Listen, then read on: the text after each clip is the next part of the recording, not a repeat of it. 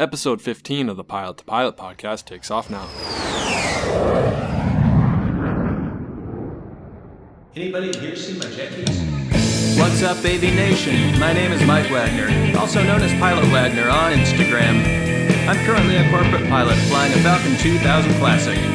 When I'm not sitting around, I'm spraying chemtrails at night over Teterboro. This is my story. What is going on, AV Nation, and welcome back to the Pilot to Pilot podcast. My name is Justin, and I'm your host. As you heard from that intro, today we are talking with Pilot Wagner. Pilot Wagner, also known as Mike, has some amazing content on Instagram, on YouTube. He just makes some crazy videos, whether it's a chemtrails at night, whether it's a Teterboro video, or most recently, the video he released last night, I Sit Around Part 2. I can't even explain to you how excited I was to interview him, as ever since he started creating content, aviation content for everyone to see, it is just an honor to have him on the show. Some of the things that we talk about are why Mike got into aviation, how he was able to take his private check ride with only 40.2 hours, why instrument flying is his favorite type of flying, how single pilot 135 IFR flying really taught him how to fly, and the inspiration behind all his videos. I cannot wait to share this episode with you guys. It is going to be a great one. And don't forget, visit our website, pilottopilot.hq.com. Remember, it is version 1 of our website. Version 2 should be coming out soon, so leave some feedback. Let us know what you want on our website. If you want us to have some swag, if you want us to have some clothes, some hats, if you want to have a place where you can share your story in print so everyone can read, and anything else that you want on the website. We are very excited to see where that can go. And I want to go ahead and mention this real quick. I'm thinking about adding another segment to this podcast. It's going to be where you get to share your story. You get to leave a 5 to 10 minute clip of your best, most exciting aviation story. It can either be a good story, a scary story, just whatever you want to share with AV Nation. I think it'd be another great way for everyone to kind of tell their stories and for everyone to learn either from your mistakes or learn from some of a great decision that you made. I want to go ahead and thank you guys so much for taking the time out of your day to listen to these podcasts. It means the world to me. Thank you for support, whether it's on Patreon, whether it's following me on the website or following me on Instagram. I'm so thankful for all your support. And as always, leave us a review on iTunes. Let us know what we're doing well and what we can improve on. We want to know how we can create the best content possible. If you can't leave a review on iTunes, go ahead and reach out to us at pilottopilot.hq@gmail.com or head to pilottopilot.hq.com. Let us know. You can check all of our episodes out there. All the content that we publish is there. And yeah, I really hope to hear from you guys. Like I said before, that helps us create the best content possible, hearing your feedback. And without further ado, let's get this episode started. Here's Pilot Wagner. Hey, Mike, thanks for coming on the Pilot to Pilot podcast. Hey, Justin. Well, thanks. Good to be here. Thanks for asking me. Yeah, no problem. I'm glad we get this to work out. I know just schedules in aviation are sometimes impossible to match up, and right now it seems to be working out just barely, but it's going to work out. Just barely, man. I hope you get your power back soon, you know? I know, right? Yeah, losing your power in a hotel pushes the schedule back and kind of limits me a little bit, but it's going to work out. Yeah, right. So cool. Let's go ahead and get started. And why get into aviation? Like, why did you want to be a pilot? You know, that's a really funny story, and I really can't give you like a for sure answer on that. I just one day, I was in college. I've actually got a degree in Japanese. Oh, wow. Kind of fun. Yeah. And I was going to be a translator and all sorts of stuff. And I needed like 2 credit hours in college. I was running the weather station at Ball State University in Indiana. And I knew all the weather abbreviations and everything and needed these credit hours. And I was like, oh, there's a private pilot written class. I think I'll go and take that just because, whatever, I know all the weather stuff anyway. So I went in and did that. And ended up being friends with the instructor or the teacher. And then one day they're like, hey, we're going out to the airport in Muncie here. And, it's like $25 for an intro ride. I'm like, yeah, sure, why not? That'll be fun. And then did that. And, I really haven't stopped flying since then. So that's awesome, kind of the way that went. Yeah. It's amazing what your first flight can do. I've talked to a lot of people, and they've said that the first time they've just gotten off the ground, they look out and they see what they can. They look left, they look right, and they look down, and they're like, this can be my life? Like, heck yeah, sign me up. Yeah.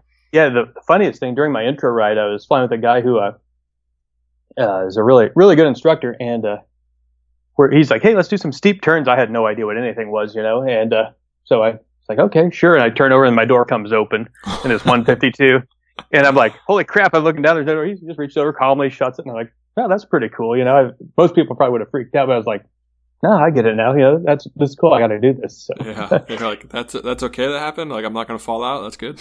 Yeah. Okay.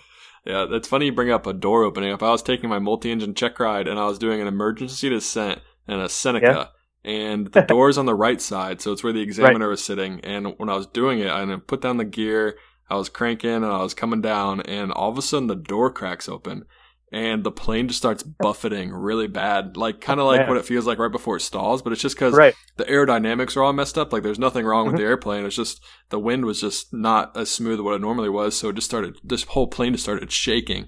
And he looked at me, and we looked at each other like, what's happening? And then we realized it like 2 seconds later, and I canceled the maneuver and straightened out straight and level, and he just shut the door, and then we're good to go. But then it actually popped on us again later when we were coming into land. But I think he liked how I handled the situation, and I stayed calm, and we were good, because that was a little scary.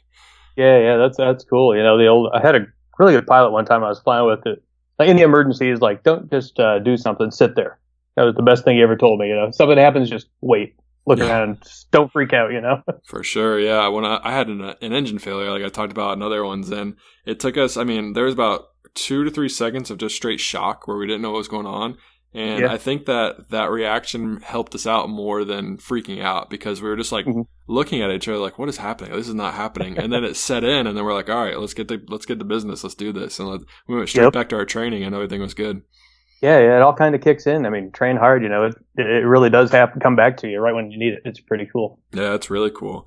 So you took your first flight when you were in college, and you said that just right away you knew it was for you. What transpired next? Like, did you go straight into training like the next day, or did you wait a little bit? I signed up right there. Like, hey, first lesson, you know, a couple of days from now. And I'm looking at, I was a broke college kid, you know, I made nothing. So I was like, well, let's see, okay, I have a job. I was a Domino's driver all through college, so nice. I had free food, basically.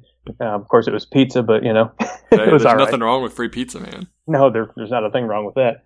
But so I had enough money I could, you know, pay for a lesson here and there. So I'd, like, take a lesson every 2 weeks, you know. And, I was, like, obsessed with it. I would go into figure out how much I had to work, you know, and how much I had to make in tips, and how, you know, I would actually literally go and set my schedule with, you know, going to class full-time and working at Domino's full-time and going, okay, here's how I'm going to do it.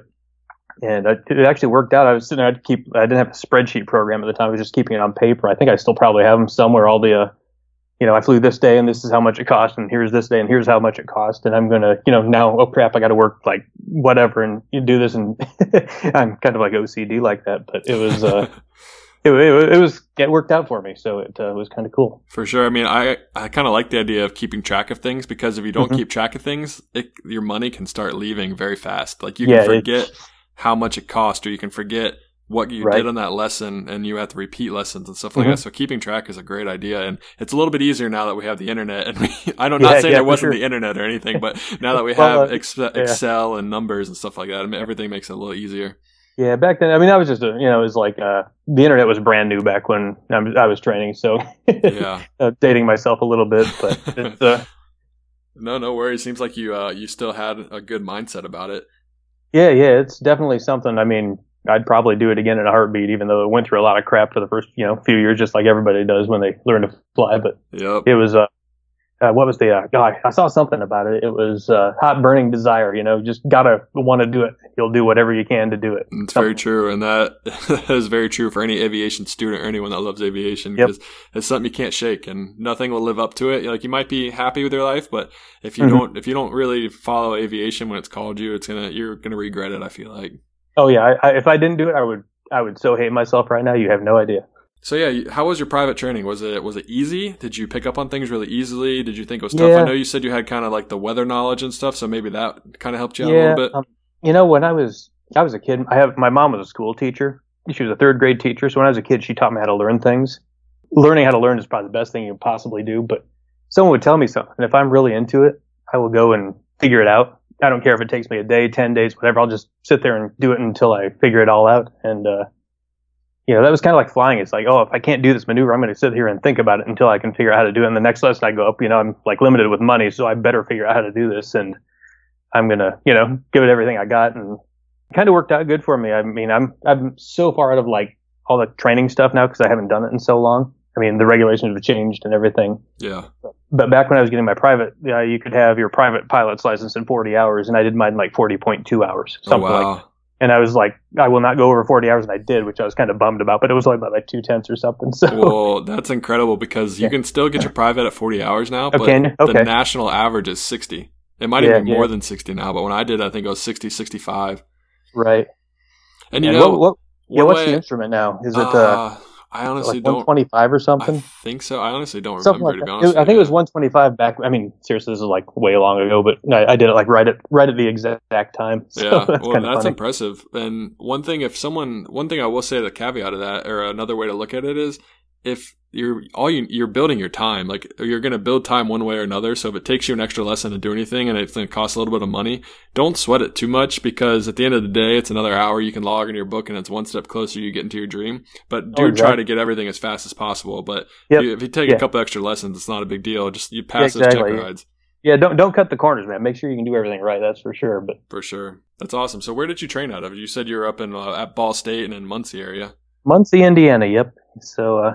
Yeah, I went to college at Ball State. I actually started out being a music major and decided I could be a rock star without being a music major. That never happened. Then I switched over to geography, which is where I got into the weather and all that stuff. Mm-hmm. And I mean, that was okay, but I decided, it's really not for me either. It's just kind of something that's interesting, but I can do something else. And then I went to general studies because there was nothing. And then I was like, well, I'm going to be this guy with no degree who's been in college for 10 years if I don't do something. And then Japanese became a major in Ball State. And I'd studied it on my own for a long time. Kind of a strange story. And I tested out of quite a few years of it. So ended up getting my degree in Japanese. And that was about a year after I decided I need to get out of college. Yeah. And then right as I was getting the degree, I started flying. So it was That's awesome. Kind of all happened at once. So you got your private, how long did you, so you did it in 40.2 hours. And then how many days do you remember was that a month? Was it 2 months? No, it actually took quite a bit of time because I couldn't really afford it. I mean, I paid cash for it. I'd go and work at Domino's and literally have the cash, give it to my instructor. Oh, here you go. Here's the next lesson. And I think it was $38.40 for a 152 and an instructor for an hour.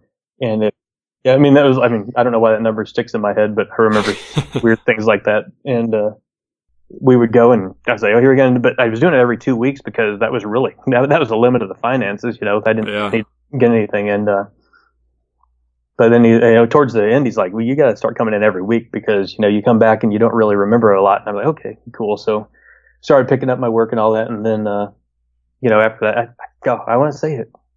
I can't even tell you how long it took me, 9 months, 10 months, something like that.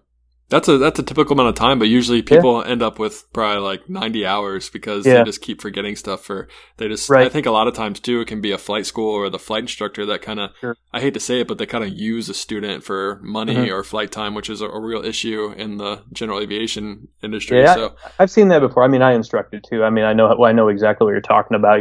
Those guys were nothing like that. I mean, they were great instructors. I had really good instructors. And, still keep in touch with them every once in a while, so it's kind of cool. Yeah, it's funny how the people you first meet in aviation can turn out to be some of either your mentors or the best friends in aviation. Heck yeah. Yeah, it's really cool. And then, so you did your private pilot, and how long did it take before you started training on your instrument? Immediately. As soon as I got my ticket, I was like, okay, time for the instrument rating, and that's actually my bread and butter, man. I love instrument flying. It's like my thing. I love all IFR stuff. Oh yeah, we can trade jobs if you want. You can do my freight job if you want. Yeah, man, I've done that. Believe me. Yeah. I really enjoyed that, and that's actually where I really learned to fly, was flying freight. Just flying the Caravan over the Great Lakes and icing in the wintertime and all sorts of good stuff that it made me realize I didn't know anything. Oh yeah, you're speaking my language right now. Caravan over there, Lake Erie in the wintertime. Yeah, exactly. Yeah, we've probably been to a lot of the same places up there. So. Oh my gosh, I live around the Detroit area. Yep, Detroit City. Yep. Yeah, I'm in Detroit City. Yeah, forever. Detroit City. Just in case anyone's listening to this, it is.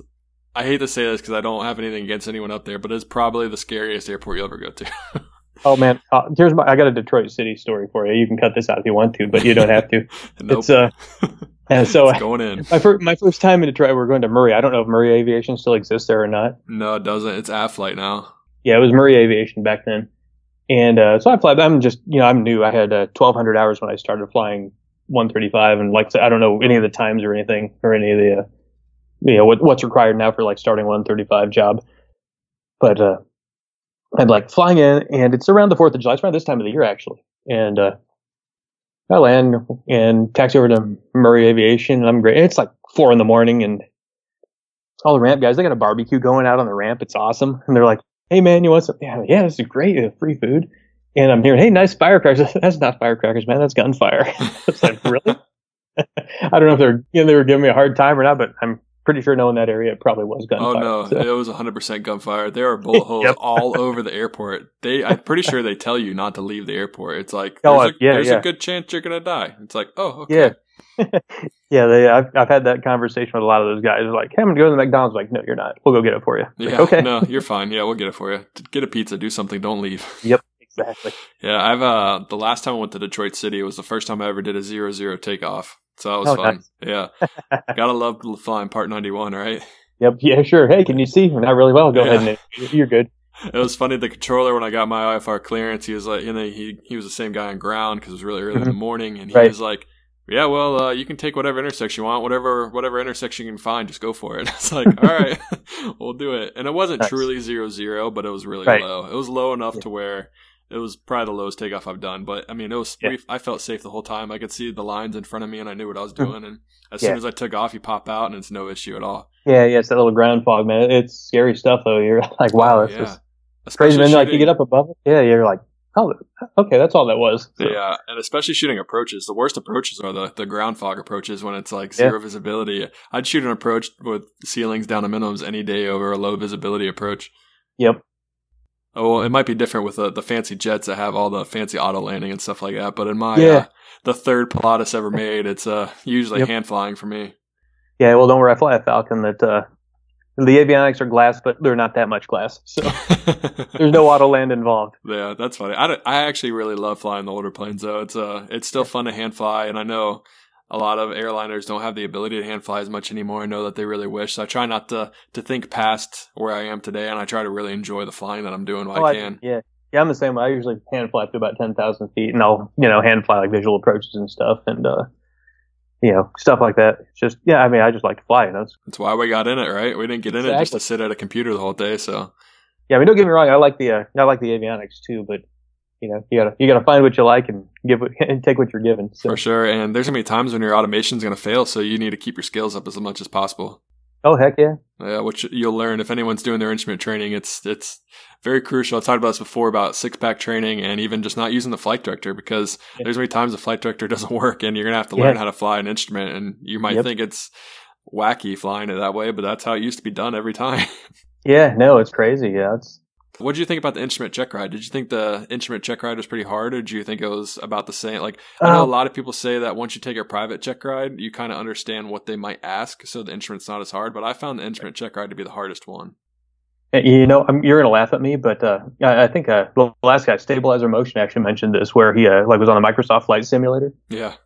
And I did everything great in instrument training except for my NDB approaches. I was like, for some reason, I couldn't pick it up. I mean, I kind of got how they were, but I was like, man, this is strange. And I had like one of the early Microsoft Flight Simulator things, and you can't feel anything. It's not like stick and rudder stuff, but the way the avionics work, they work exactly the same. And I was like, okay, I'm going to sit here and figure this instrument approach out. And so I started figuring out NDB approaches, and I must have done, I can't even count how many I did, but I would sit there, all night after classes and stuff. And, as long as I could keep myself awake going, I'm doing NDB approaches.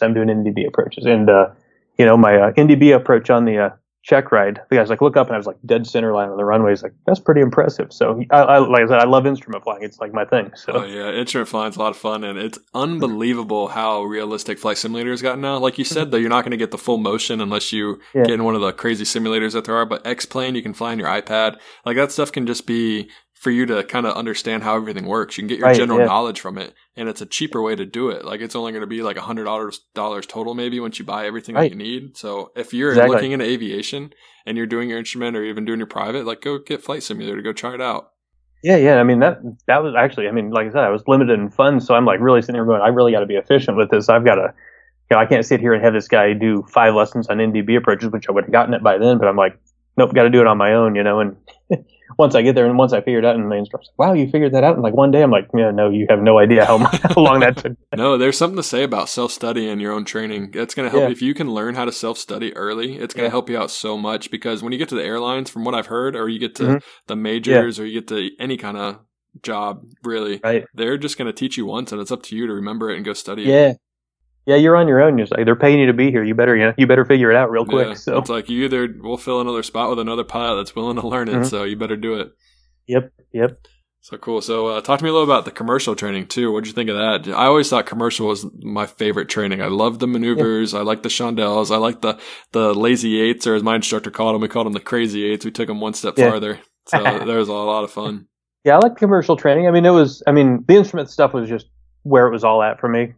I seriously love instrument flying for some reason.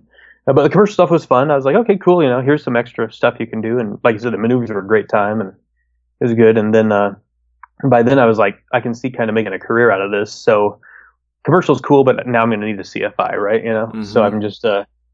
And the CFI is what basically the commercial maneuvers from the right seat. So I was like, okay, so I better learn this really, really good. Yep. And then, so I did my commercial, and that didn't really take all that long. Once they saw how committed I was at the school, they really helped me out. And then, as soon as I got my commercial, like that day, the chief pilot of the place pulled me into his office and said, hey, one of the instructors just left, and, well, you want a job? And I was like, I don't have a CFI. He's like, get your CFI and you have a job. I'm like, okay. Sounds good. They didn't pay you anything, but I was like, hey, I'm going to build time. That's great. So. Well, yeah, you're finally going to get paid to fly, which is exactly just a mental win in your mind because you've given them so much money and you've had to pay so much, and now just having the ability to make money is unbelievable.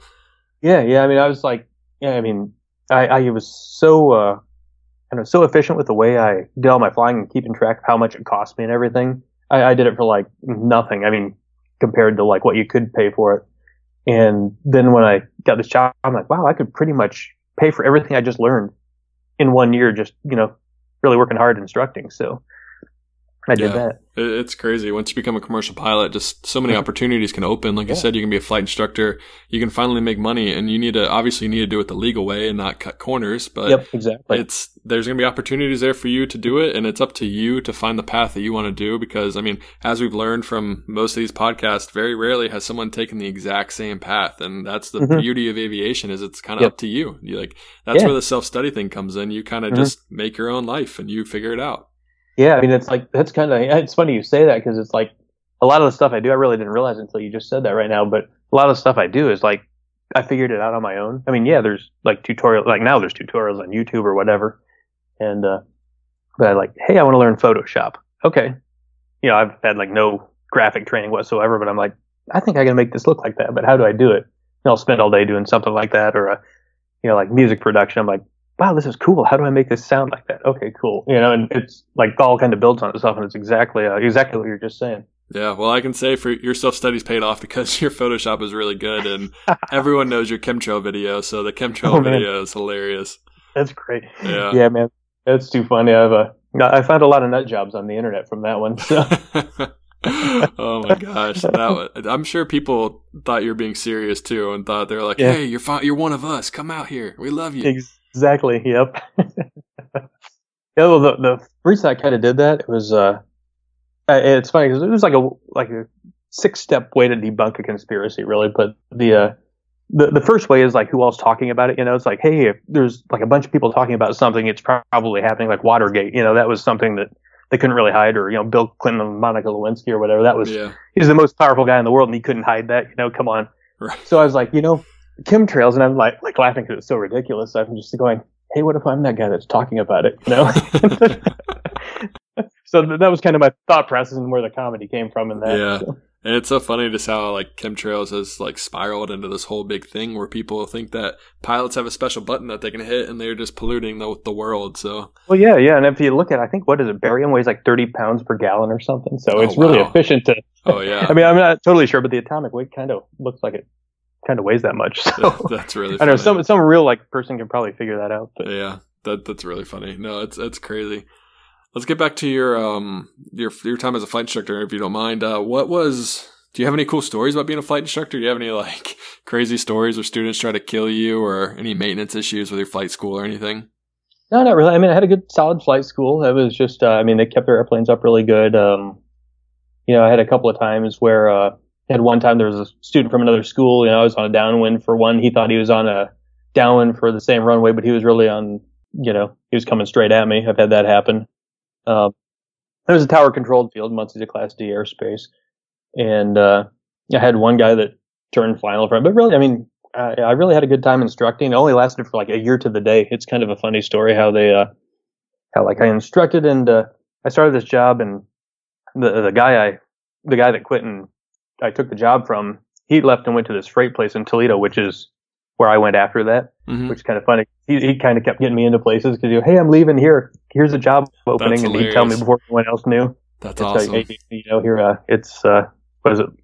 How do they say? It's like, it's who you know. It's not really a experience or anything. Oh yeah, for sure. Aviation is definitely who you know. Either overqualified or underqualified, or who you know. So it's That's really funny though. It goes to show though to stay in contact with everyone because you never know who could help you out. Yeah, don't burn your bridges. Stay in contact, and this flight school I worked at, and it was a good time. I mean, I was working really, really hard and making no money whatsoever, but it was like I think I set the landing record at Muncie, Indiana. I think I had 80 landings in a day, doing touch and goes all day. Oh my gosh! Did you get a plaque? No, I don't think anyone needs to notice. I just have in my logbook. Man, that was a lot of landings. I don't think anyone's ever done that before. That's funny. So anyway, so the flight department closes down because it wasn't making any money, and I'm like, what am I going to do now? I have no job, and like literally that day when the flight department said it was closing down, this guy whose instructor job I had fallen into said, hey, I'm leaving for I think he was going to executive jet at the time, and he's like, so I'm leaving this place. Here's the chief pilot's number. Give him a call. I'm like, okay.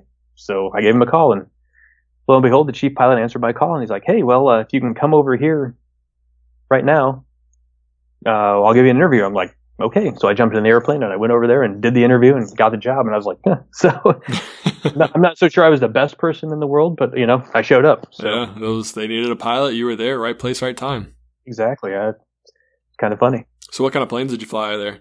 Oh boy, let me see. Well, I flew the Caravan, obviously. Yeah. I flew, an Aztec. Oh, I flew Aztruck. the Aztruck. I flew a Metroliner 3 with Dash 3 engines on it, which was scary. Yeah. Flew a Beechcraft King Air 100 with the B100 with the Garrett engines on it. Okay. I was right seat in the Lear 24 and a 35. Oh, nice. So you got a good bit of experience there. Yeah, that place taught me how to fly. I mean, that was the place where the first year I was there, I was like, I don't know if I'm going to live or not through this because it's so much. I realized I was not a good pilot, and I was like, man, I got to get really, really into this. Yeah. Man, I really don't know anything. So yeah, after flying 135 for just a couple months, I've gained so much respect for anyone that either makes this a career or does this at all, because it is some serious flight time that they get, and they fly during the worst weather. You're always heavy. Something's always going wrong. You're always tired. So there's a lot on the pilot. Yeah. It's if I didn't scare myself a little bit, every week or so, I was like, man, something's not right. I know, right? If you weren't kind of up on the edge of your seat, then you're behind the plane or something's going wrong. Something's about to happen. I was like, I'm too comfortable right now. What am I missing? That was kind of my whole attitude the whole time I worked there. So that's a good attitude to have, because you don't want anything bad to happen when you're in IFR or bad weather. Sure thing. Yeah, and I've definitely learned to even 135. Very rarely are the winds calm wherever you go. It's always a very steep crosswind, or it's gusting 30, gusting 40, and there was one time I actually had to land with a 37 knot quartering tailwind, because if I didn't do that, the thunderstorm that was producing that tailwind would have eaten my plane alive, and it just would have been terrible. Exactly. So I had no other choice but to land. So yeah, that was a fun time. But you learn from the mistake. You learn from, I don't want to say mistakes, because but you just learn from situations, yeah. And I think 135 flying is kind of, for a while there, I feel like it wasn't as respected as what it should be, just because I think they kind of look down on the guys. But I think airlines and people hiring really see the value of that time. Oh yeah, absolutely. That's that's the hardest time I think there is. It's like, I don't know, like you're saying, there's always something going wrong. There's always, something not working quite right, and there's always your back's always against the wall somewhere, and you're just like. And I worked for a really good company. It wasn't a bad company at all. But these people I hear going the horror stories coming from like some of the real bad cargo carriers. I'm like, wow, that's impressive. I work for a really good 135 company as well. Priority Air Charter. They take amazing care of their airplanes, and the parent company is Preferred Air Parts, which is one of the more well-known not auto parts, but plane part companies in the country and arguably the world. So it's pretty cool. But yeah, no, it's definitely some fun flying, and it'll definitely can scare you into being a good pilot and making wise decisions. Yeah, no kidding. And the thing is, now I really don't scare myself that, I mean, every once in a while something will make you nervous, something random will happen. But now it's like, okay, well, it's not as, the things aren't happening like back then and where I'm not ready for it. At least, I kind of pre-planned for everything. So it's just having a good experience, I suppose. For sure. I don't want to say you've seen it all as a 135 pilot because there's obviously things that can happen, but you see a good amount to kind of mitigate your fear and kind of recognize stressful situations. Yeah, you can deal with stuff. That's basically what it teaches you. You're like, okay, I got this. I mean, it's like, okay, now it's time to be careful. And it's like a sixth sense or something in the back of your head. Something isn't right in the job I'm at now. I'm like, something's not right. That little thing clicks in my head because probably that experience I had way back flying charter or whatever. So yeah, no, for sure. You definitely develop this little sixth sense of recognizing when just like, all right, something's not right. Like something doesn't sound right. Something doesn't feel right. That doesn't normally say that. And you're kind of more in tune with the plane. Yeah, exactly. Or just even like a situation like, man, I've had so many times where I've been like, I don't know, like a NOTAM or something, like we get these packets of NOTAMs, like 70 of them, and like, man, there's just something looks funny in this. And like here, page 3, hey, look, this runway is closed. Why didn't anyone tell me?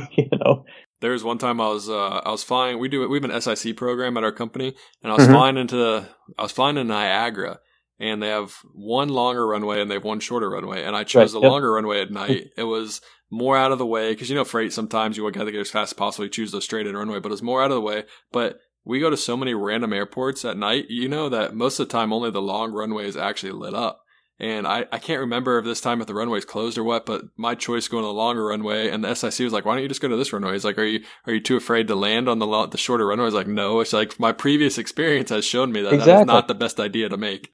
Give me a long runway, I'll take the crosswind. That's fine. As long as it's not out of limits of the airplane, I'm good with that, It's like I can deal with the wind. I'm pretty heavy. I need to stop when I can stop. And granted, I fly a PC-12 in a Caravan, and they can pretty much do anything, but you still don't want to take the plane to its limits. Yeah, exactly. That's awesome. So how long did you fly freight for? It was actually, let me see. Well, the flight instructor thing, it was like a year to the day. It was like October 15th I got hired, and like October 15th I started my charter job. And then I flew charter for basically 3 years. And I've been with the same corporate place here since 2000. Oh, nice. That's awesome. So you went from charter to corporate. Would you ever think about the airlines at all? Were the airlines ever calling your name? Yeah, actually I was like, it's, flying's cool. I mean, I just want to experience it all. I don't really have like this, I got to do this or this or this. But I was like, the airlines are where to be and whatever. It's like, I'll get my little jet time here and there, my corporate jet time or whatever. And then I'll go and go to the airlines. And then one morning, September 11th happened, and I had a couple interviews set up, and then the interviews went away. And I was like, maybe that's a sign. Maybe I should just stay, maybe I should stay corporate. And that's what I did. Yeah. Well, it seemed to work out. So. Yeah, it did. I mean, it's random in aviation how it's timing, and you have no control over that timing. And I've got a lot of friends that have gone through a lot of crap, and I feel so bad for them. It's like, oh man, and I think I've had it easy compared to them. For sure. Did you get furloughed at all with your corporate job, or? I've never been furloughed. I've missed all that. It's just luck. That's all I can attribute it to. There's no there's no skill involved in that. It's just the right time at the right place. Yeah, there's that's all luck. It's no skill at all. It's so unfortunate when people get furloughed because there's really like when airlines start furloughing, there's no other jobs from them to get. They already have pilots and they're not going to hire anyone new. Well, it's like if a company furloughs and there's 1,000 people coming from someplace all looking for the same job and there's only 200 jobs. I mean, what's going to happen? It's like, I guess I'm going to the Home Depot or something and, which isn't a bad job, but it's not flying. So, yeah, I mean, you're being called to be a pilot, so why not? But yeah, that's one of I think it was Kurt was talking about to always have a backup plan. It's like he went to the National Guard and tried to do air traffic control. It's like, you got to see what the airlines, what they are, see the industry for what it is. And it's not always going to be where it is. It's constantly moving up and down, and you got to weather the storms and enjoy the good times. And in the good times, you got to prepare for the bad times. And that could mean maybe getting another skill, maybe doing some other things just to keep your name out there and stay involved, and don't just be comfortable with where you're at. Always be looking to how to improve it. Yeah, exactly. I mean, I look at aviation a lot like investing. Like, people talk about Warren Buffett and stuff, and it'll be like, always be greedy when people are fearful, and be fearful when people are greedy. So, it's a pretty simple saying, but the aviation industry, when I got into it, when I was flight instructing and everything, there was like no jobs. Like, oh, this is the stupidest industry to ever be in. Don't be in it. It's, I was at, it was US Air had been bought by somebody and they became US Airways, and I was, and everything was going bad and they'd gone bankrupt and taken pensions, and I'm like, wow, this is horrible, but I just like to fly, so I'm going to do this. And then really, they got really good back in what was 2005 or 2006, and everybody's like, oh, this is the best place ever to be right now, and great. And then the market crashed in 2008, and then like everybody's out of jobs again. And then it seems to be, it cycled down, and then now it seems to be cycling up. I'm not going to say right now that it's on this huge upcycle or anything, because I think maybe it might be different this time. But right now everyone's like, hey, let's go, and it's a good time to be in it. But I don't know. I think maybe this time might be different. So yeah, no, this from the general consensus about this time, it feels like maybe they have it figured out more than they did in the past. I feel like exactly with the way that they kind of consolidated to three companies, three major airlines, and right. I feel like I think it was Warren Buffett that even said that right now is the best time to kind of get involved with the airlines, because it's kind of like how the railroads were back in the day. Once they shrunk down the competition and they kind of figured out the market, and it's crazy that it took them 50 years to figure it out, but now that they have it, Warren Buffett was talking about how now is the best time to invest in an airline or to buy an airline or even just become a pilot.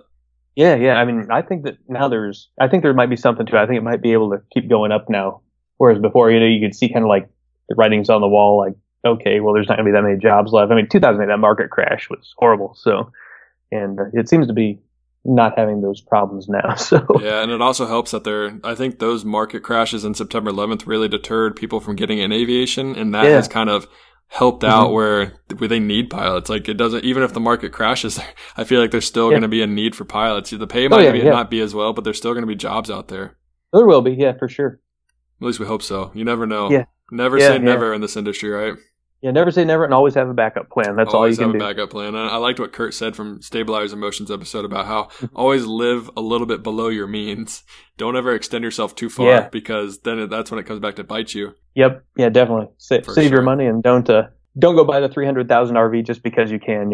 I know, right? But I want it so bad. Yeah.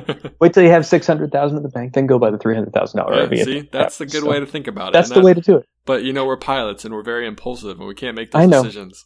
We have those type A personalities. We can't help it. Yeah, no, it looks cool, and I want it now. Exactly. Yeah, that's awesome. So your time at corporate, how have you enjoyed time at corporate? Do you wish you would have gone to the airlines? Or are you kind of happy with how everything played out? I'm happy how it played out. This place I work at now is giving me time to do everything else I do, and believe me, I do a lot of stuff. It's I mean, the airlines would be cool, but I don't even know the schedule. I'll talk to some of my friends that are there, and they're like, well, I'll be doing 3 and 2 and 4 and 3 for the rest of my life. And I'm like, that's cool, I mean, as long as you're based there. But yeah, right. Fighting for a ride somewhere, I just like that would like wear on me, I think. So yeah, I'm really happy how it turned out, and I'm glad it turned out this way. Actually, it's just kind of like come to the fork in the road, you take it, something like that. So I did. So here I am, and make the best of it, and not going to complain about it. For sure. I mean, it goes to say, like, you can make your own plan for aviation. Like, you can write down on a sheet of paper your goals, the major airline you want to work for, the corporate company you want to work for. But don't be disappointed if that doesn't work out, and don't just limit yourself to that company. If someone else comes calling, take the job. Heck yeah. Like, if you want to go to American, but Delta wants to hire you, like, you would be so dumb to not work for Delta, or vice versa. Yeah, exactly. It doesn't even matter, even if it's an airline that may not be as prominent as it once was, or struggling a little bit, but like, it's still a good job to fly. And even the airlines are cyclical. Like, that one might be higher than the other one. They all go through different phases. One pays more than they pay the less, and one pays more than they pay the worse. So you never know what could happen. Yeah, you'll see it through the next contract negotiations, I'm sure, with whoever goes through their contract negotiation, they're going to get this huge raise, or maybe they won't, who knows, but whatever happens, then everyone's going to have to play catch up with them, then they'll get a little bit better. It's kind of like raising the bar. It's kind of funny how it works. It is very funny how it works, and it's funny how fast it can go away too, because I know after September 11th, like, pay cuts dropped immediately, like 50%. Yep. Or pensions, Yeah, that's kind of a sore subject. Yeah, well, I mean, not with me. I'm a finance person, and it was I've talked to enough people that used to work at United or wherever, and they took $500,000 of my pension because we went bankrupt, and then, the pension's technically the airline. So it's like, Yeah, well, I know I've said this before, but my dad worked for American or U.S. Airways at the time, and they went bankrupt twice, and I don't even know if he has his pension back yet. So Yeah, so you know how it goes. It's I mean, I'm a big fan of like the 401ks now and stuff like that, just because it's kind of yours. Yeah. So for and they sure, can't do that it's to your you. money, and they don't Right. have it being held in a foreign bank. Yep, exactly. So, kind of shady, but The Bahamian government isn't involved. Let's just say. Yeah, right, yeah. Kind of weird, but Yeah. it is what it is, and it's unfortunate that it happened. Yep, yeah, but yeah, good to learn for it. Look at history and try not to repeat it, something like that. So Yeah, and I know we were talking about earlier how you're involved with your company too. Would you recommend someone get involved with a union or get involved with the company side if they have the opportunity? yeah, sure. I mean, I would think that it would be good if come see like the management side or the union side of something. It would be a good thing to see. I mean, there's good and bad in both. So I don't know. I mean, I would say yeah, definitely do that. All right, Mike, I have a rapid fire section for you. I know if you listen to the podcast, you kind of will know what the kind of questions I'm going to ask. So if you don't mind, I'm going to ask some of those right now. Yeah, go for it. All right, what's your favorite airplane? Just overall favorite airplane? SR-71. Cool. Good choice. What's your favorite airport you've ever flown to? That's a tough one. I don't really have one. Probably somewhere out west, probably in the mountains. Maybe Yeah. Telluride, but maybe not. I don't know. Hard to say. There's a lot of them. I've been to a lot of really cool airports. So. I've been close to Telluride. I've been to Durango, Colorado, which is just south of Telluride. My buddy and I, we wanted to go grab lunch in Telluride, but I think the weather was getting kind of bad, and I heard that's not the best place to have bad weather, so Yeah, no, it really isn't. we decided against it. All right, so what's your favorite aviation Instagram account to follow? Virtual reality. Virtual reality. Spelled VERCH. Okay. I think I've seen you tag them a couple times. Yeah, she's also the blonde girl in the chemtrails in that video. That's funny. Yeah, she's my buddy. That's So, awesome. Had to mention her page. Always. But I actually have a lot of other Instagram pages I follow, like, what was it? Combat Learjet, Yeah. pilot stuff, LV Yeah. Jack pilot, Yeah, those are good dudes. pilot vlogs. He's awesome. So Yep, Pilot Vlogs is good for sure. Yep. Pilot Vlogs and I, we go way back. We've been talking for a while. I saw him when he first started, and he lived in Columbus, and I lived kind of northeast Ohio, so we kind of Nice. talked a lot, so it was good. yeah, he seems like a cool guy. Yeah. Do you prefer long trips or short trips? Long trips, longer Long the trips. better. Yeah, like longer as flying or longer time out on the road? Longer is flying, longer Yeah. legs. Give me a 6-hour leg, I'm happy. I mean, I don't like bouncing around the Northeast doing 45-minute legs, 5 or 6 a day. I'd rather do coast to coast, coast to coast. I mean, it just fits my personality. I like doing that kind of thing. Yeah, I'd agree with you. I'd rather be in the air for 4 or 5 hours. I'd rather sit back, relax, kind of take it in. I feel like the more takeoff and landings you do, the more stressful it can get, and the more tired you're going to be. And plus, you got to clean the plane like 4 or 5 times, instead of like Yeah. once. That's So- very true. I didn't think about that side of it because I don't have to clean up the plane because the freight doesn't really make too much of a mess. That's true. Yeah, Freight also doesn't complain when you have a bad landing. that's true too. All right, if you weren't a pilot, what would you want to be? Boy, I could see myself being in finance or being maybe probably run a studio or be a musician, which I do that already. But could possibly be a translator too. Cool. So there's a lot of options for you. Yeah. I mean, like I said, always have a backup plan or 2 Yeah. or 3 or 4 of them. Or 10, never know. Yeah. Have a backup for the backup for the backup. Exactly. Yeah. Would you rather fly a Piper or a Cessna? Both. I like them both actually. Yeah. Yeah, I live in a town where a Piper's made, so I Oh, can't really wow. say anything bad. Yeah, you can't say anything bad. That probably employs half your town. Pretty much it does. Yeah, that's cool. Yeah, my favorite plane for a while was the Piper Arrow because that was the first plane that actually had some power to it that I've ever flown. But then I moved on to Cessna 310, which then became my favorite plane, and now I have flying the Pilatus, so that's my favorite plane. So I think it's whatever plane I'm actually flying now is my favorite plane. Exactly. Yeah. Yeah. I did my commercial on an Arrow, so I know what you Yeah. mean about that. And I flew the Caravan first, so I love Cessna. I flew the Citation 10, the Ultra, stuff like Yeah. that. So good times. Yeah, it's cool that Cessna kind of takes the same guts of every single plane and tries to make it as similar as possible. Exactly. Yeah, that's great. Yep. All right, what's one plane that you've always wanted to fly but you never had the chance to? I really don't know. Actually, I have some Starship time, so that was kind of cool. So I actually got to fly the Starship. I haven't talked to many people who've gotten the chance to do that. Yeah, I was a 300-hour instructor. I was in the right seat. I didn't even. It was like the first time I'd ever been in the flight levels. But hey, I got time in the Starship. Oh, But, for sure. That's so cool. Those are some funky looking airplanes. It's an interesting design. yeah, I don't know if the plane I want to fly has been built yet. I want to do something that goes kind of up on the edge of space, does that kind of stuff. You can get to Tokyo in 2 or 3 hours, and That'd be kinda I'll be cool. all over that when it does. But yeah, maybe the G650. I don't know, Yeah. something. All right, would you rather fly over cities, mountains, the country, or the coast? I'd rather do coast to coast and fly over all of it, actually. There you go. That's a good answer. I never even thought about that. All right, what is one thing you always have to have on you when you fly? Oh boy, probably some kind of media recording device. Right now, I got a GoPro with me and a Sony A6000 and my iPhone. So, Yep. something. If I see something cool, I'm going to take a picture of it and probably post it and annoy people. For sure. I would agree with you. I'd say it's something to record and obviously to do it safely and to figure out the best time to do it because there's a time and place for both of them. Oh yeah. I won't do it in the airplane if I'm, usually, like we go to so many interesting places. I'll be like, oh, that's a cool mountain. I'll take a picture of that or whatever. So. Yep, for sure. What's the favorite flight you've ever had? Oh boy. There's been several, I could say. I think maybe one was the first time I flew a jet. That was kind of cool. It was like an old Lear 24. Yeah. And that thing was a rocket. That's just memorable because, hey, the first time, you don't have a prop pulling, you got jets pushing you. That's kind of cool. Yeah, it is really cool. And it's just different. It's like, oh, that's, there's no propeller. It's like, wow, that's kind of neat. So yeah, you can actually see out in front of you because I'm flying single engine props. So there's always a prop spinning in front of me. But when you got jets in the back, there's nothing obstructing your view at all. Yeah, and it's just kind of the noise is different, It's like, oh, that's neat how the throttle's moving, the wind moves like that or whatever. But that was one of them. Yeah. Trying to think.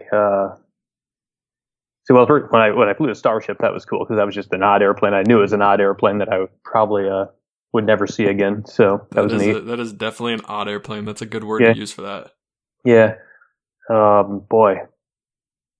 First time I flew as a captain on a jet, maybe, I was responsible for it. That was a good flight. That was in a Citation Ultra. Cool. And first time I successfully landed a Citation 10. That's pretty cool. It's a tricky little airplane, but once you get it, it's not bad. It's just, because the wings are so low, you got you don't really do the old dip the wing, cross wing correction, or you catch a wing. So. Oh, wow. I didn't even think about that. Yeah.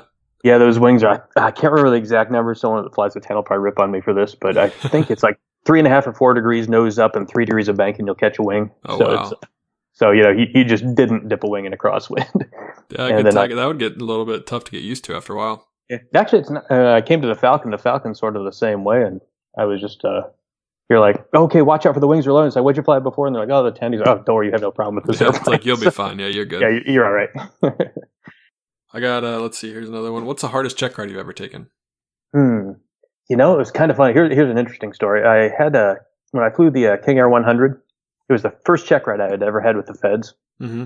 And my CFI, I actually ended up getting lucky in my DE back during my CFI days, was one of the people that the feds actually trusted enough to not have a fed with them. So I ended up not doing my CFI with the feds. So I did it with him, and he knew me, and that actually worked out good because I don't know, he went pretty hard on me, but he didn't try and kill me off with stupid questions I couldn't answer or anything. But the first time I did it with the feds, it was funny because I'm sitting there looking at this airplane manual. I'm just like, I gotta go fly this for the feds tomorrow. I sat there and literally read the entire manual of the airplane, and was taking it like it was a double check ride. Me and another guy, because we just bought the airplane and we both had to get checked out. And yeah, for whatever reason, it just like all absorbed into me. And the next day, the check ride came and I was answering like every question. I was like, I can't believe I remember all this. This is awesome.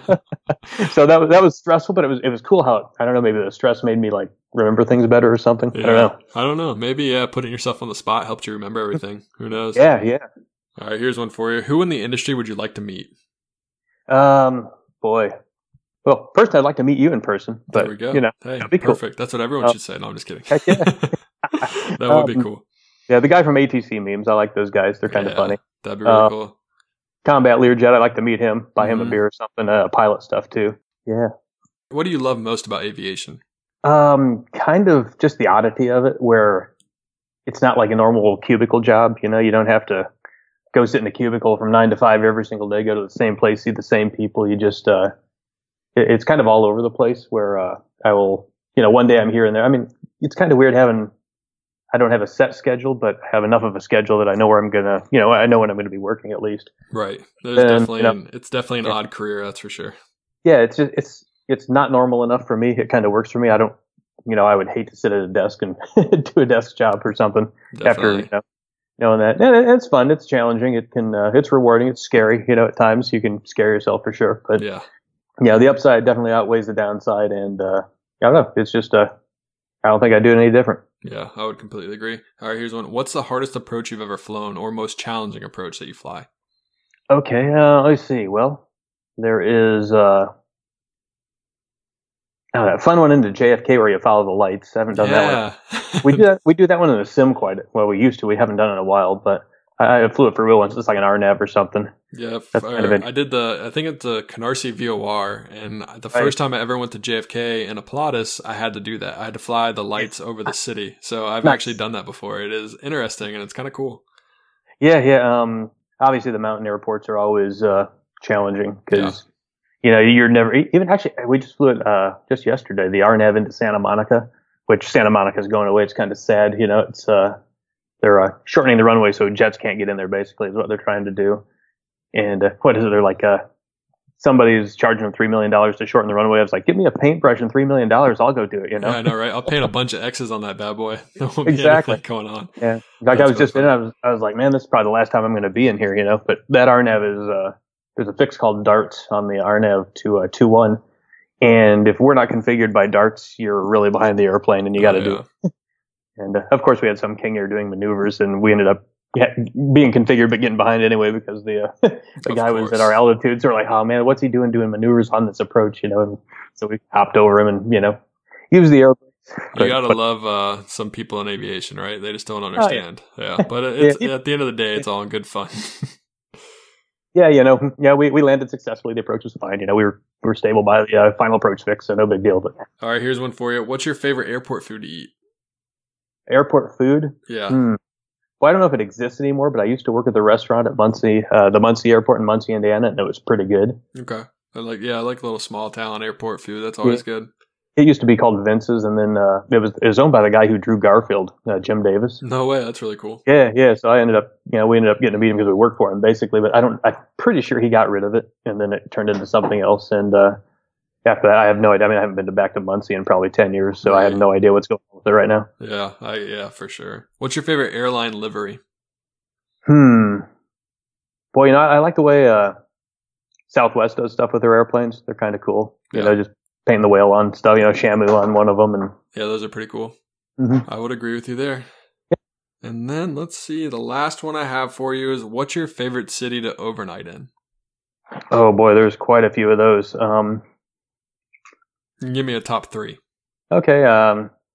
In the old days, I really liked Reno, Nevada. It was really cool. We had a really cool Hilton there. It doesn't exist anymore, but the rooms were massive, and we would randomly good things would happen, in Reno. You just, not gambling wise, but I'm just like, wow, this is just a cool overnight. Everything cool happens here. Yeah. Like one night I was sitting there, I heard like this band playing, and it was and there's like a fairgrounds right beside it. If you ever go to Reno, I don't remember what it's called. It's got like a driving range. It's over water or something.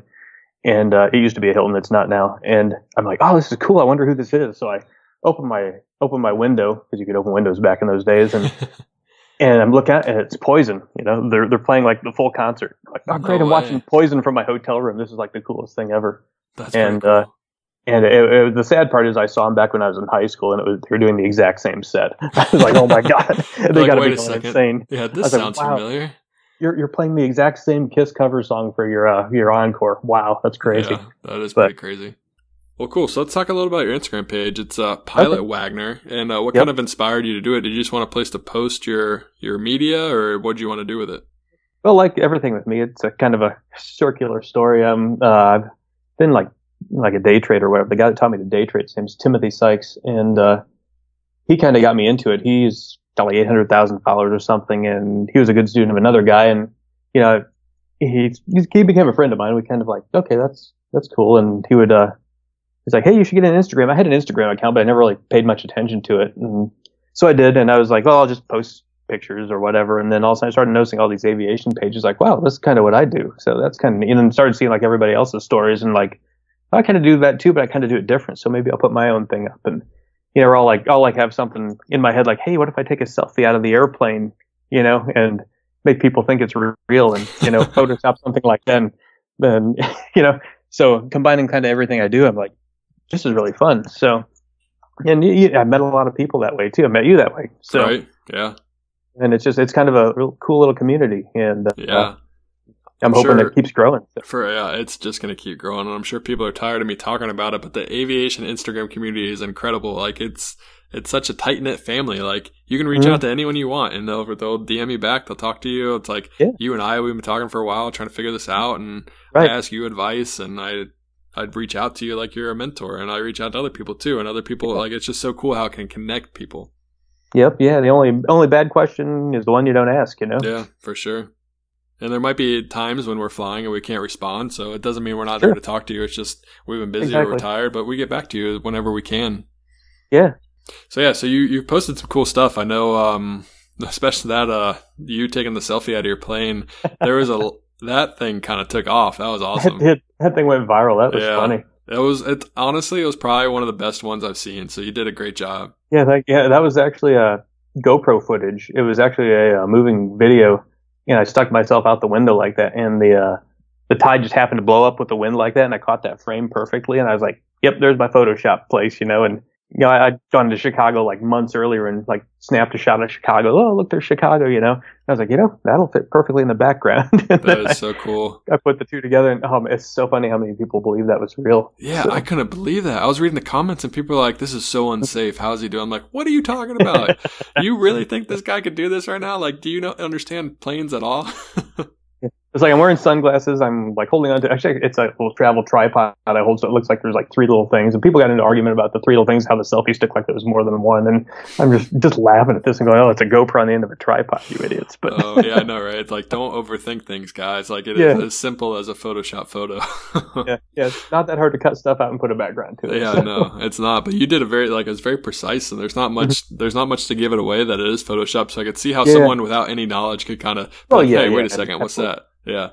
Yeah, I'm sure that, I've had friends go, no, actually I had people on Instagram go, "Hey, can you redo that selfie?" I'm like, "Well, yeah, just give me a little time of Photoshop, it'll be fine." That's really funny. Yeah, I can do anything. Yeah, what do you want me to do? Photoshop, the world is yours. Yeah, exactly. Just tell me what's in your head and I'll get it out there. That's funny, yeah. And then obviously people know you from the videos that you made. What was the inspiration behind those videos that you made? Actually, the first video I did was Teterboro. That was the one that really went big for me.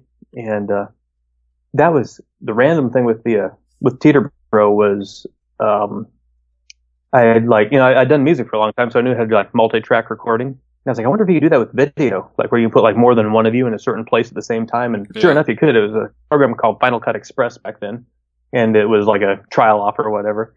So I had like a green screen and some really bad lights and some clothespins, and I hung it up. And I look at it now, it just makes me sick because of how bad the editing was. But I put it up, and no one had done that before. So, and I mean, like I said, I try and think of like the comedy of that, and the Teterboro, like Kokomo, the Beach Boys song that I took that from, where I parodied it.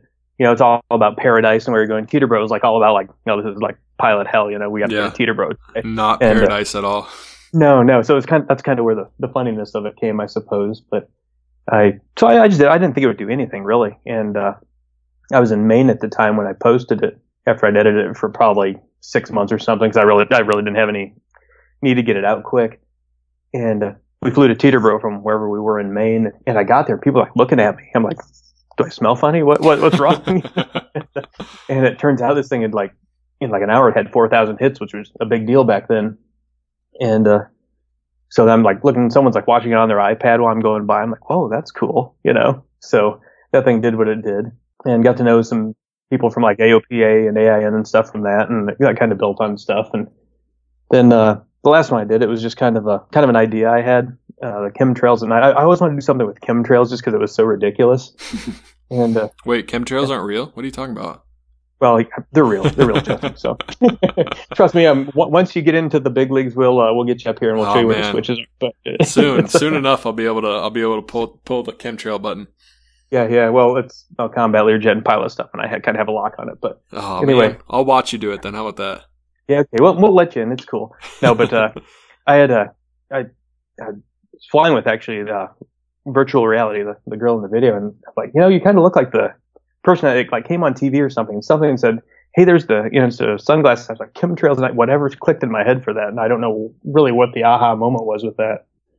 So I said, "Okay, yeah, you can do the girl's part in this perfectly," and. So, like, if I should do a post on it where I actually took the video, and the actual video of Sunglasses at Night Corey Hart did, which was really cool back in the day. If you watch the two together, they're exactly synced, and like all the camera angles are the same and everything. That's really cool. I got that from the movie Airplane, which if you're in aviation long enough, you pretty much have that memorized. And it was taken from a movie called The 0 Hour. I don't know if you know that or not. Uh-uh. Yeah, there's a movie called The 0 Hour, and it's the exact same movie as Airplane, except for it's serious. Oh, And it was the one that they parodied Airplane off of it, and they took like all the camera angles. And if you know the lines in Airplane, you know the lines in 0 Hour, or in The 0 Hour. So I was kind of like, what if I do that? So that was kind of my whole inspiration with the Chemtrails at Night thing. I'm like, I'm going to make this kind of like the Airplane to 0 Hour thing. So That's I awesome. did that. That's Yeah. really cool. Yeah. No, whatever you did, it was great. I love that Yeah. video. That's so cool. Yeah. I like the beginning with the tinfoil and you're just looking at each other, just like, huh? The funny part was I was at my parents' house. I was visiting them up in Indiana, and in the beginning it says 3 a.m. mom's basement, and it was actually about 10 p.m. and it was in my mom's basement, so it was kind of funny. Yeah, you really took that part to heart there, didn't you? Hey, it's the art of it or whatever. Yeah, right. That's awesome. All right, Mike, you just released today the video I Sit Around Part Duh. Talk to me about the process of making this and how many moving parts there were in this and how many airports you had to go to and all the people involved, because it seems like there was a lot going into making this video. Yeah, there's a bunch to it. It's kind of fun because it kind of came out randomly because I didn't know who I was going to fly with or where I was going to go. So I would say, hey, this looks like a good place. And I really like going to little airports and stuff, like out of the way places. I don't want to be at JFK or LaGuardia or something. I like being at little tiny airports like Newton, wherever it is. Right. Yeah, I agree. Newton, Kansas or whatever. And just kind of the kind of airports you learn to fly at and stuff. And, taking video from there. So, hey, this is kind of like where I'm sitting right now. Most people are thinking that, some pilots have like this really busy, happy life. And it's like, yeah, we actually sit around a whole bunch doing not a whole lot of anything, waiting on stuff to happen. And that kind of, I don't know, I'm trying to make good use of my time, 4 or 5 hours at a time. So I can agree with that you said we as pilots sit a lot, because as a freight dog, the whole phrase is hurry up and wait. Fly through that thunderstorm and then sit and wait for 4 hours when there's no thunderstorm around. So you definitely have to find something to fill that time. And I'd also agree with going to smaller airports is really cool, because it's just like going back to where you started to fly. You get to kind of see the hustle and bustle of what it's like, and you get to kind of step away from going really fast and just kind of slow it down and see people starting to fly, and you can kind of get encouraged from seeing that kind of stuff. Right, yeah, one of the first shots in the video was from Canadian Texas, and it was like this whole little building was its own pilot's lounge. It's where the girl has her hair back, and the other pilot, my friend Henrik, who's like 6'7", he's just a monster. He's awesome, and he's laying on the couch, and they're both clapping and stuff. But we're like, where do we go? And we went over there. We're like, oh, we have 4 hours to sit here. I was like, we're shooting video right now. And they even had like a little building beside the pilot's lounge that said tornado shelter. It was awesome. It was That's perfect awesome. Texas, Yeah, for sure. That is so cool. Yeah, no, I've never been there, but I did notice a couple other FBOs that you're at. Mm-hmm. One was Sugarland. That's probably one of my favorite GA FBOs I've ever been to. You got to get a little code to go and behind the door. You feel like you're kind of like a celebrity. You get this big movie theater. You get sleep rooms if you want. All the food, drinks you could ever think of. Oh yes, Sugarland's awesome. That's one of my favorites also. I mean, I've been to a lot of them. That's one of the top ones in the country for sure. Yeah, and then the Atlantic in Charleston, I only recognized it because of the basketball game. And I know that they are remodeling it now. The basketball game's not there anymore. But when I first saw it, I was like a 1,200-hour pilot. And I was like, oh, this is a cool thing. So I think I actually played for 30 minutes while I waited for freight. I probably annoyed everyone that was trying to sleep. Oh, yeah. But you got to do it. That was definitely I wish they would have kept that game around because I like that FBO. But yeah, it's nice now how they have this more, no basketball game, so it's kind of depressing. But I know, right? What the heck, guys? Yeah, come on, man. It's the little things that count. Putting greens, putting greens are good things. My friend Jeff in one of them, at the kind of towards the very end, he's a big guy too. I'm fine with all these guys are 6'5" and above. It's hilarious. It makes me look really short. I'm 5'9". I'm not exactly that short, but yeah, he looks and where he's a golfer. I play golf with him quite a bit, and he's like, oh, I wish I had a putter or one of those old putting greens we could find in the in the FBO. And I'm like, oh, wait a minute, you're kind of a giant. Here's an old one of those shoe polisher things. Yeah. Then he said, oh, I got an idea. And he went and got an apple and a paper cup, and he kind of used it as a putter and a ball. So that's really funny. I thought that was pretty funny. So when did you come up with the idea to shoot this video? Well, actually, I came up with the original one, the I Sit Around. You can kind of find it, but you can't really see it anymore. Just it had too much stuff in it that I don't know, the company I work for didn't like, so they made me take it down. So I was like, well, okay, I'll just, it's too good of a song to not have a video with. Right. So I was like, okay, I'll just do a part duh, because I like Hot Shots part duh, whatever. Yeah. And I thought that was kind of a funny title. So said, okay, I'll do it. I'll just do another one. I don't know if people will react to it with, oh, we've already heard this song. Who cares? And maybe it'll do nothing, or maybe you'll be like, oh, this is great. I mean, it's just kind of, we'll wait and see. That'll be, a couple weeks from now, we'll find out. So, well, I think it's awesome. Because like you said, it's been released today and I got to watch it and I thought it was really great. And what a lot of people may not know is that you actually shot everything, you edited it all, and you're actually singing in it too. Yeah, I'm actually, everything is me. I'm playing the music. I'm producing the music. I'm doing the video. I'm producing the video. It's kind of like, I don't know. It's like I do it all. You're a one-man show. I am. It's like, I don't know. It might be easier to work with other people, but I got like 4 or 5 personalities, so it kind of works out. So. That's awesome. Yeah. Once one gets tired, the other personality comes in and takes over. Exactly. And I don't have to deal with like, bandmates, which, it's kind of a pain when you're, like in a live band or something. You're always like, somebody's got a personality conflict somewhere. So it's just me. So I just have to deal with myself. So yeah, definitely. And one thing that's really cool is that it kind of shows that pilots aren't just one trick ponies, like pilots can play drums, pilots can edit movies, pilots can create podcasts, pilots can do so many things and just fly. And I know a lot of times people just kind of think once they're a pilot, oh, hey, I've made it. And they kind of stop thinking, or they don't think about what's next anymore. So I think it's kind of cool and refreshing to see you create something, and hopefully maybe some other pilot watching this be like, oh, cool, I want to create this. I'm good at singing. Let me try this. Yeah. No, I mean, that comes back to the things like you're one trip in the bathtub away from losing your medical at all times. I mean, that's kind of a crazy way to look at it. But yeah, I mean, I could walk up my stairs right now, fall and have something happen and, never fly again. So that's you kind of got to have something to fall back on. You do, yeah. And once you lose that medical, and you might have medical insurance with your airline or wherever you are, but it's still not going to be the same as the money that you're making from actually flying. Oh, I know that. And I mean, even with the insurance, you're like, you're going to miss flying. You better find something else you like too. So. Right. Definitely. And making aviation videos is always a good second. Oh, yeah. second career.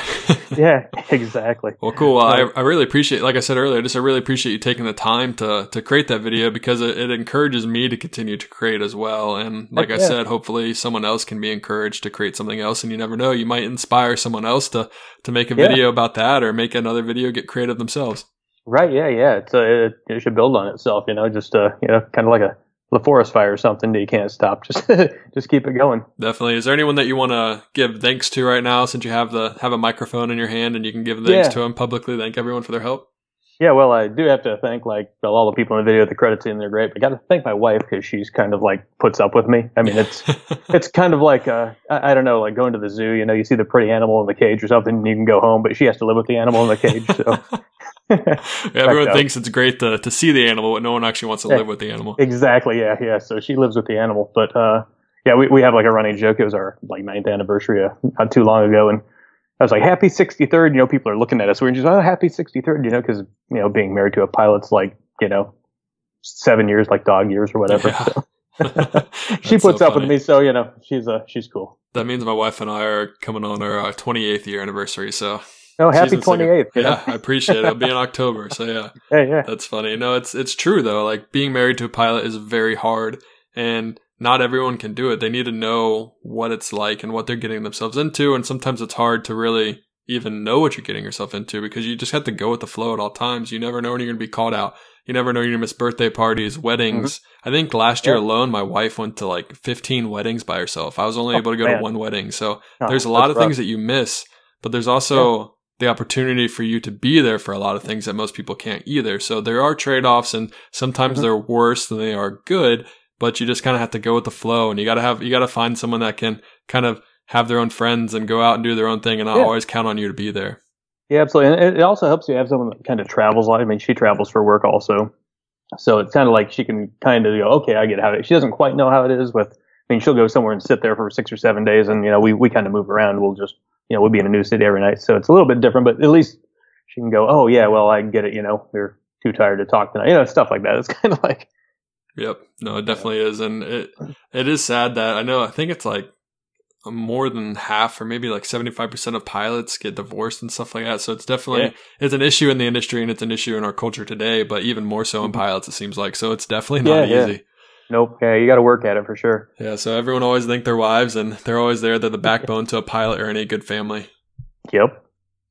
All right, Mike, thank you so much for coming on the podcast. I really appreciate you coming on, telling your story, telling why you got into aviation, kind of the ups and the downs that you had in your career, and why you chose the path that you chose. I think that is going to be great from your audience to hear why you chose to fly and why you did the things that you did. And I'm so excited to see the reaction to the video that you just came out with last night. It is going to be awesome. I'm so thankful for you creating that content, and I know that we all appreciate it. Yeah, thanks, Justin. I appreciate it, man. And thanks for having me on, man. It's really, really cool of you to do that. Oh, of course. Anytime you want to come on, just let us know. But have a great day and happy flying. Thanks, man. You too. And that is episode 15 of the Pilot to Pilot podcast. Thank you guys so much for listening today. If you enjoyed the episode, head to our website, pilottopilot.hq.com. Let us know what you think, comment, join in on the conversation. Let us know what your favorite part of this podcast was. You never know when we're going to be doing a giveaway. Also, go to our iTunes page, leave us a review, leave us some feedback, let us know what you think. Head to our Instagram, comment, DM us, whatever it takes to get in touch with us. We love talking with you guys. And don't forget, we're going to include your stories in our podcast. Keep it between 5 to 10 minutes, and we're going to share the craziest and coolest and best aviation stories that you have. So go ahead and send those to pilottopilot.hq@gmail.com. We're looking to get those in the podcast as soon as possible. Aviation, you guys are the best. Have a great time. I hope you guys fly a lot. And as always, happy flying. Bye, guys.